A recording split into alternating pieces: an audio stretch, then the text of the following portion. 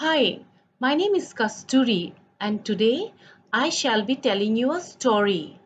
The name of the story is Samira's Awful Lunch, written by Bharti Jagannathan.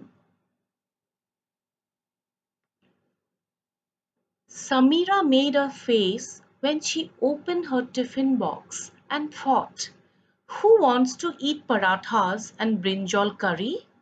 Not I. Last week, Amma had given her noodles with capsicum and carrots.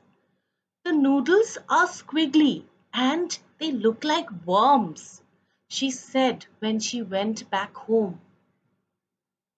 I don't like noodles. The next day, Amma made upma with peanuts and peas. But Samira ate only the peanuts in it and took the rest back home. It was like wet sand, she said when Amma asked her why she hadn't eaten it. Shall I give you idlis? Asked Amma. Oh, yes, they would be lovely to play with. I can toss and catch them, but I will not eat them. Idlis taste like mud. So now there were parathas and brinjal curry. Ugh, ugh, ugh. Shutting her tiffin box with a bang, Samira went to the school courtyard. A row of ants crawling along the wall said, Samira, why aren't you eating your lunch like all the other children? Samira said, I don't like parathas. I don't like vegetables. I don't want any lunch.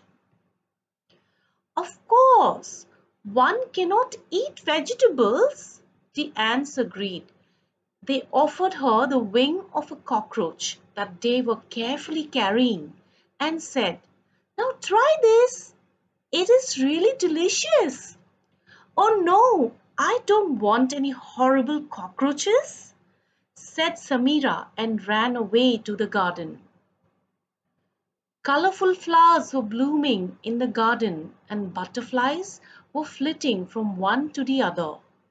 An orange butterfly with black checks and stripes said, Hello, Samira, why aren't you eating your lunch like all the other children? Samira said, I don't like parathas. I don't like vegetables. I don't want any lunch. Of course, one cannot eat vegetables, the butterfly agreed. Why don't you drink some nectar from the flowers just like us? It is really delicious. Samira put her tongue into the center of a flower but could find nothing. I don't want any nectar, and I think you're fooling me, she cried. She ran to the big peepal tree in the lawn.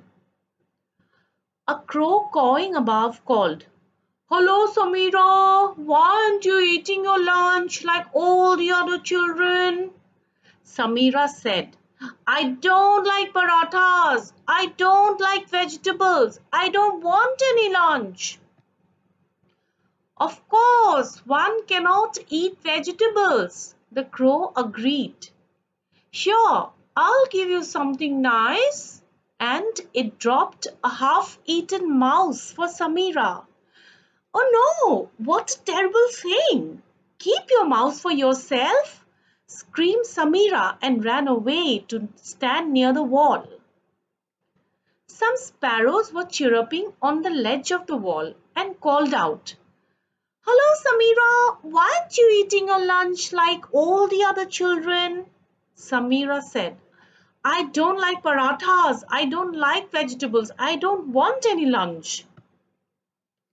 Of course, one cannot eat vegetables, the sparrows agreed. Here are some crunchy grains of barley. They are so really nutritious. Samira chewed one and made a face. This is like eating pebbles. Even upma is better. A kind sparrow at once asked her, Would you like some soft, juicy worms instead? Just a minute. Just before it flew off to get her a worm, Samira said, "Worms indeed. No, thank you. I would much rather eat noodles," and ran to the gate of the school. A cow was lazily chewing cud just outside and moved when it saw Samira. "Hello," it called. "Why aren't you eating your lunch like all the other children?" Samira said, "I don't like parathas. I don't like vegetables, especially brinjals. I don't want any lunch." "Of course, cooked brinjals aren't nice at all," the cow agreed. "Let me bite off some of this grass for you. It is particularly sweet after the rains. You should eat it with the hibiscus bush next to you. You are so lucky. I wish I could get inside this gate." Samira was disgusted. She said, "I don't want to eat any grass, nor any bushes. Even idlis would taste better than grass. And I'm glad the gate is closed because the hibiscus has pretty flowers and I don't want you to eat them." Samira ran back to her classroom and opened her lunch box. "How nice my parathas and brinjal curry are," she thought, and quickly ate them up.